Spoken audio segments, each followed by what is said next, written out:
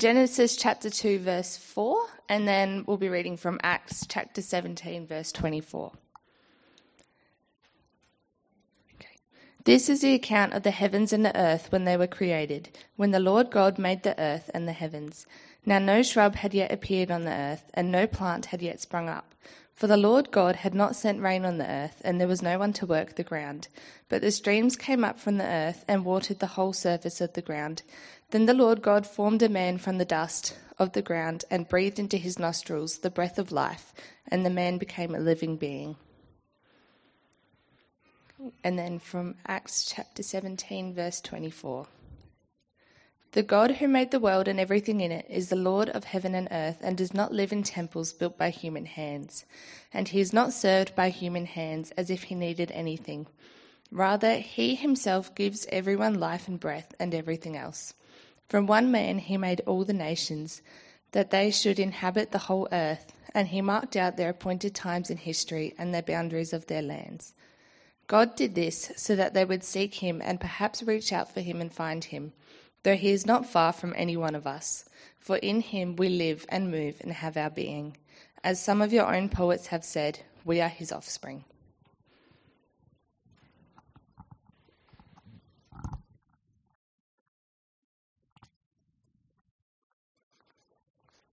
Thank you, Erin.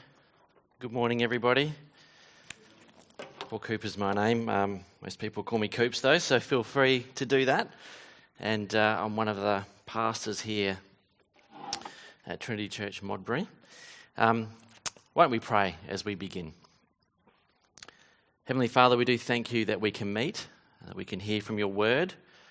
And Father, just we pray this morning that you'd help us to hear what you've got to tell us, some difficult topics. So Father, we pray that you would help us to apply those to our hearts. Father, we ask that you'd help us to understand the things that you've got to say to us this morning. And it's in Jesus' name we pray. Amen. So as Jane said, we're working our way through this Uncommon Sense series. And this morning we're going to look at this topic, is life sacred? That's the question. And so as we look at this question, there's a couple of things initially that I'd like us to consider. Firstly, why is life important? You know, on one hand, that seems obvious, but what is the actual importance of life? What is the actual importance that we place on life? And, I think if we're thinking about the importance of something, then there's a couple of things that we need to know. We need to know, well, what is that thing? What is that something? We need to know what something is, and we need to know its purpose. So we need to know those two things to work out the importance of something. What is it, and what's its purpose? So I'll give you an example. It's a light-hearted example, really, but have you ever put together IKEA furniture? I've done a fair bit of that and recently. So, you put it together and you come across a part towards the end and you don't know what it is, but everything's sort of working pretty good anyway, so you just throw it out with all the packaging. I've done that, and then you realise, actually, those little plastic sticky things, they're actually for the door. They cushion the door so it doesn't slam when the cupboard door closes. Now I know what they are, and I know what their purpose is, and now they're really important. So I'm diving in the rubbish bin in front of the neighbours and I'm rustling around trying to find those parts. Or maybe another example, take this as a World War II bomb. It was found on a farm in England. And apparently the story goes that the farmer's grandparents used to use it as a doorstop. And then after them, the next farmer's wife wanted it out of the house. And so, quite, I guess logically, they made it part of the fence. And then it was found by some farm workers a few years ago, and the military came along and they destroyed it.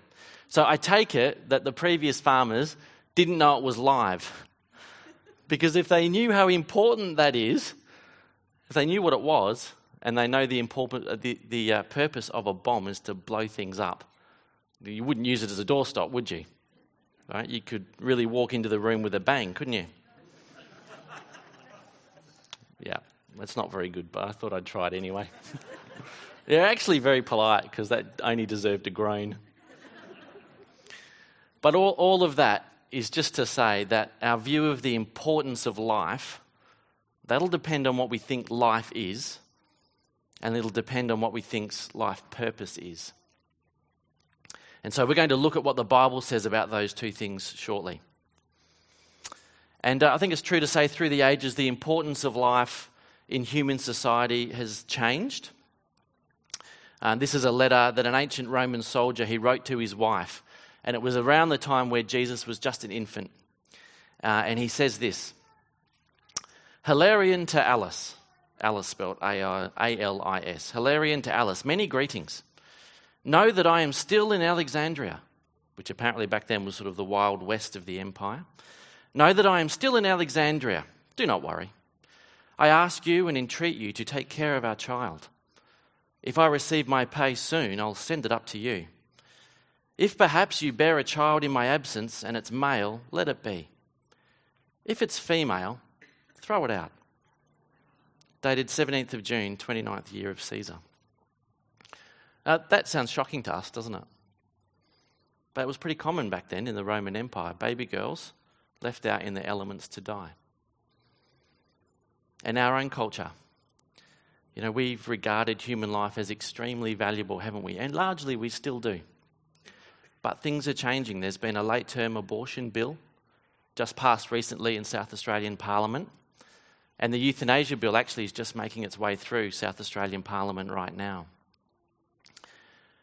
And both of those ages, if you look back to the Roman Empire and today, it's Christians that have stood opposed to those things. In the Roman Empire, Christians were known for going out to the streets, rescuing these babies, taking them in and raising them as their own. And in South Australia, the loudest voices against both of these pieces of legislation have been Christians. It's because Christians value life. And it's because Christians know what life is. They know that life is given by God in his image. Life's given by God in his image. And they know that life's purpose is to be reconciled with God. So life is given by God in his image, and life's purpose is to be reconciled with God. And they know these things because the Bible tells them. So as we heard in our reading, Genesis 2 verse 7, then the Lord God formed a man from the dust of the ground and breathed into his nostrils the breath of life, and the man became a living being. So here is life. This is something that God gives, body and soul together. God gives that.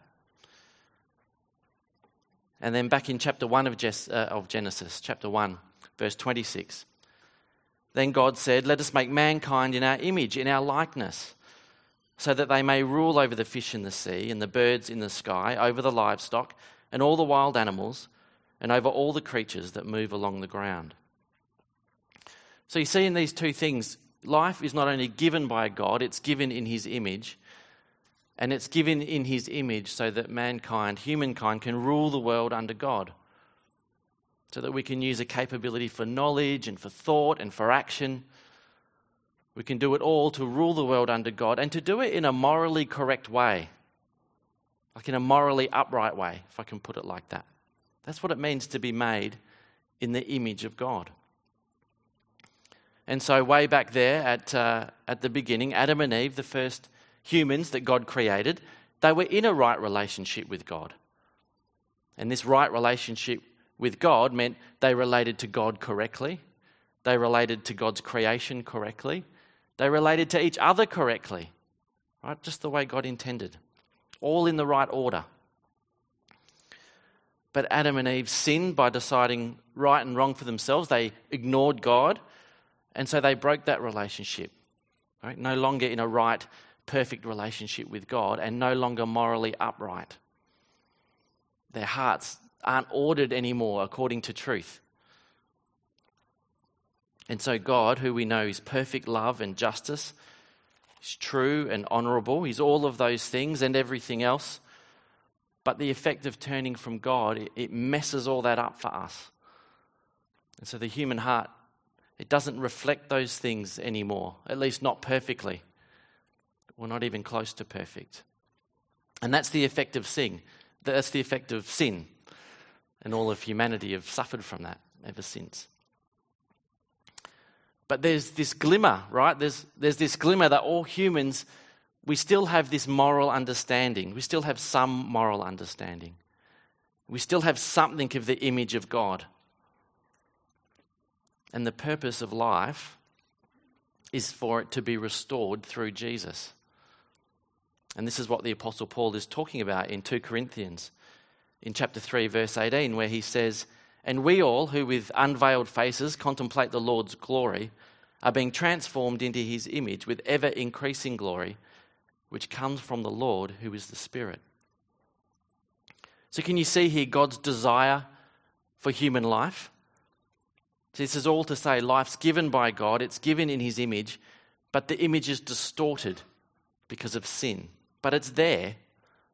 It's in everyone, whether we've come to know Jesus yet or not. And so the purpose of life is for it to be restored to God, for us to be restored to God, truly imaging God, being brought closer and closer to Christ's likeness through faith. So that's the first point. That's what life is, and that's its purpose. Now, the second point I'd like us to consider is that suffering is not the ultimate evil.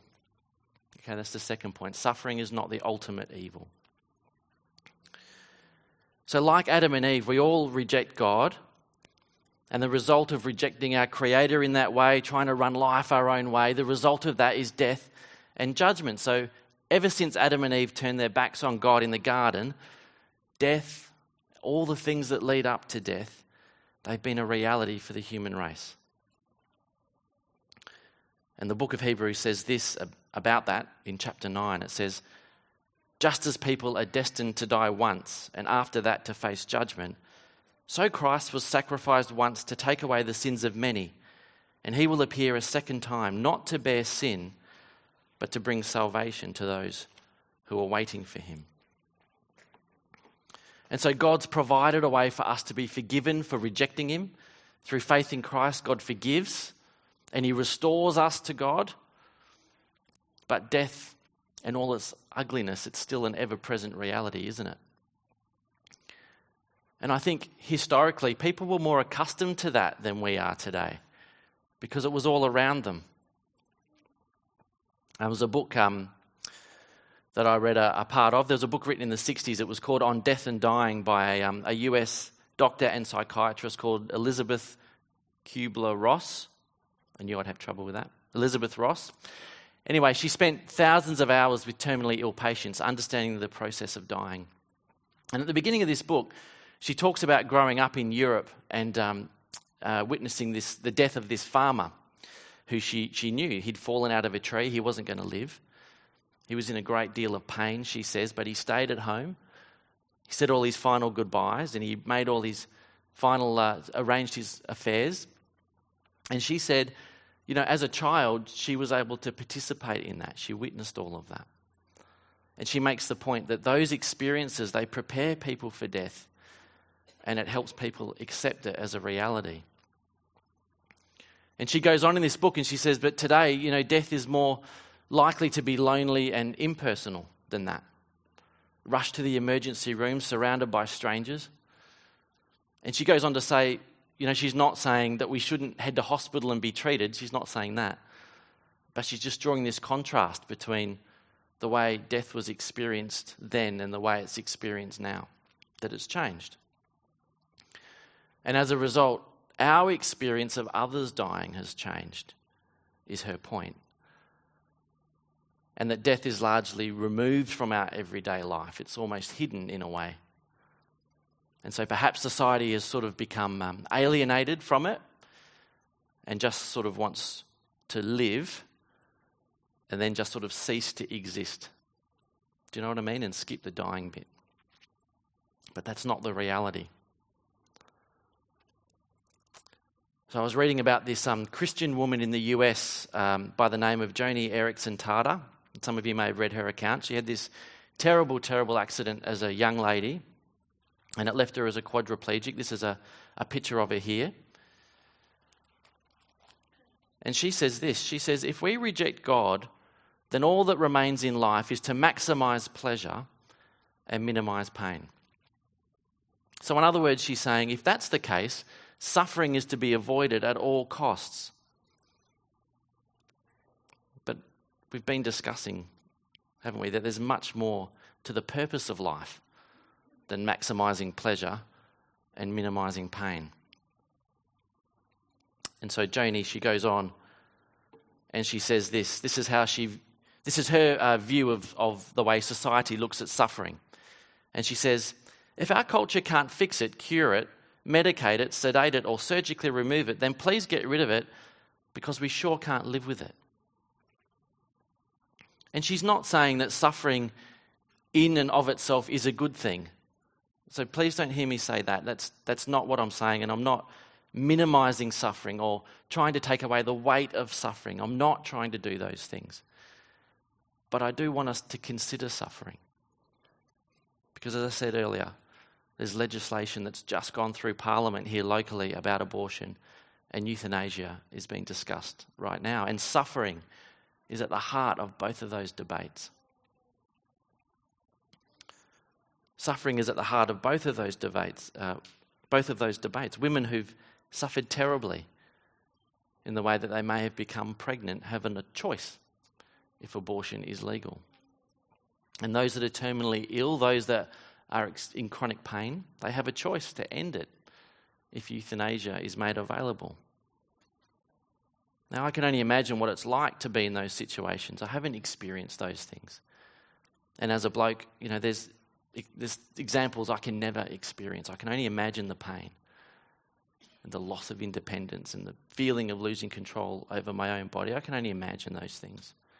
And I know that there'll be people here today where this is very real. So please don't hear me say that it's not important and that it's not significant, because it is. But I know that God works for the good of all those who love him. That's what we're told in Romans 8 in verse 28. And we know that in all things God works for the good of those who love him, who've been called according to his purpose. So it's not saying that suffering in itself is good, and it's not minimising suffering, but it's saying that ultimately God fits all things together for good. Even those things that are just so painful, so incomprehensible. Even those things, God fits into a pattern for the good of those who love him. The realisation of his plan to have us restored to him. Some people, they might come to know the Lord Jesus in their very final moments. That happens. And I am sure many of us here could testify that actually it's through our very hardest times that we grow in our dependence and in our love of God. And knowing that death is close sharpens the focus on what's really important.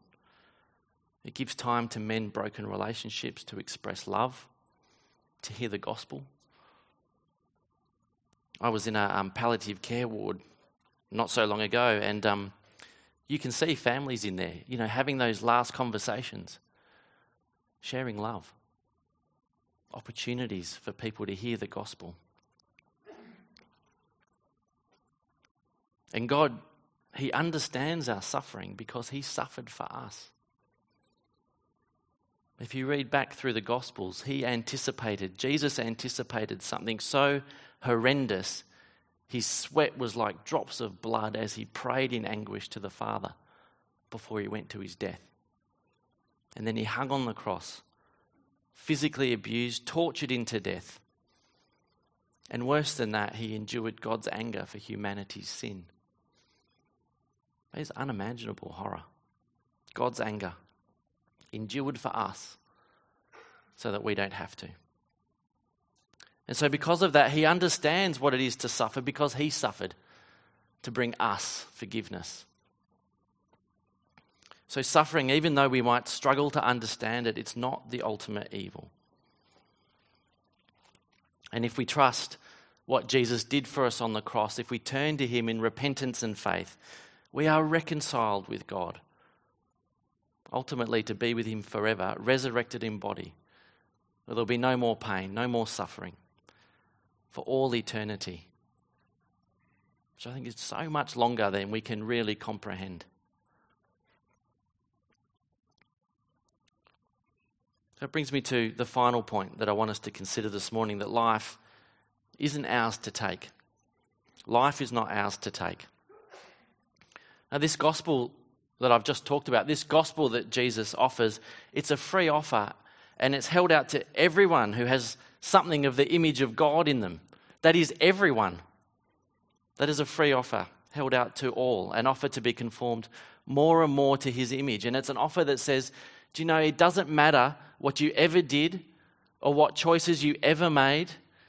Trust me, says Jesus, and you are forgiven. There is no more guilt. You are washed completely clean.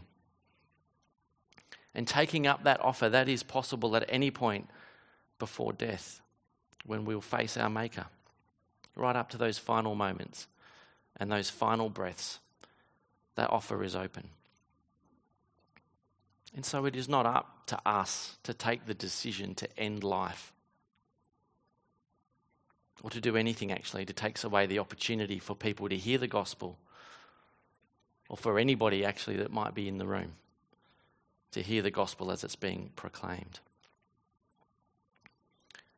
I think Christ suffered more than I think we probably comprehend actually to provide that free offer of life to everybody, to all in the image of God, and we don't have the right to take that away. And practically, for our society, there is real danger when we give ourselves permission to do that. Because we are made in God's image, as I said earlier, but human sin has distorted our view of morality. And so those laws around things like euthanasia and abortion will be used for more evil. It's inevitable. Like, the human race is not qualified to make those decisions. And some of these things I'm about to say are confronting, but in Victoria, late-term abortion, it's been legal for many years. And since that legislation was put in place, there's been around 200 live births from failed terminations. And those babies are left to die because legally the nursing staff aren't allowed to save them. But I cannot imagine the trauma of those poor mothers or the nursing staff. I can't imagine that. Now, the complete opposite story. I know of a woman in Sydney. Years ago, she was a victim of a horrendous crime. She was left pregnant. But she kept the baby. And she did suffer terribly, that woman, as she raised that child. And I think she suffered in a way that few of us will ever really understand what she went through. But that daughter grew up to know the Lord Jesus Christ. So she'll be there. She will be there in heaven, saved with us. In the Netherlands, they legalised euthanasia many years ago now. And if you look at the statistics of the Netherlands, you know, the number of cases that took up euthanasia, the number of deaths increased after the legislation passed, which, you know, I guess you'd expect that. But if you look carefully at the statistics, the number of deaths that were conducted without request or without discussion, like those with dementia patients, because you can't, they also increased. You know, so it's not hard to see how things can go wrong quite quickly.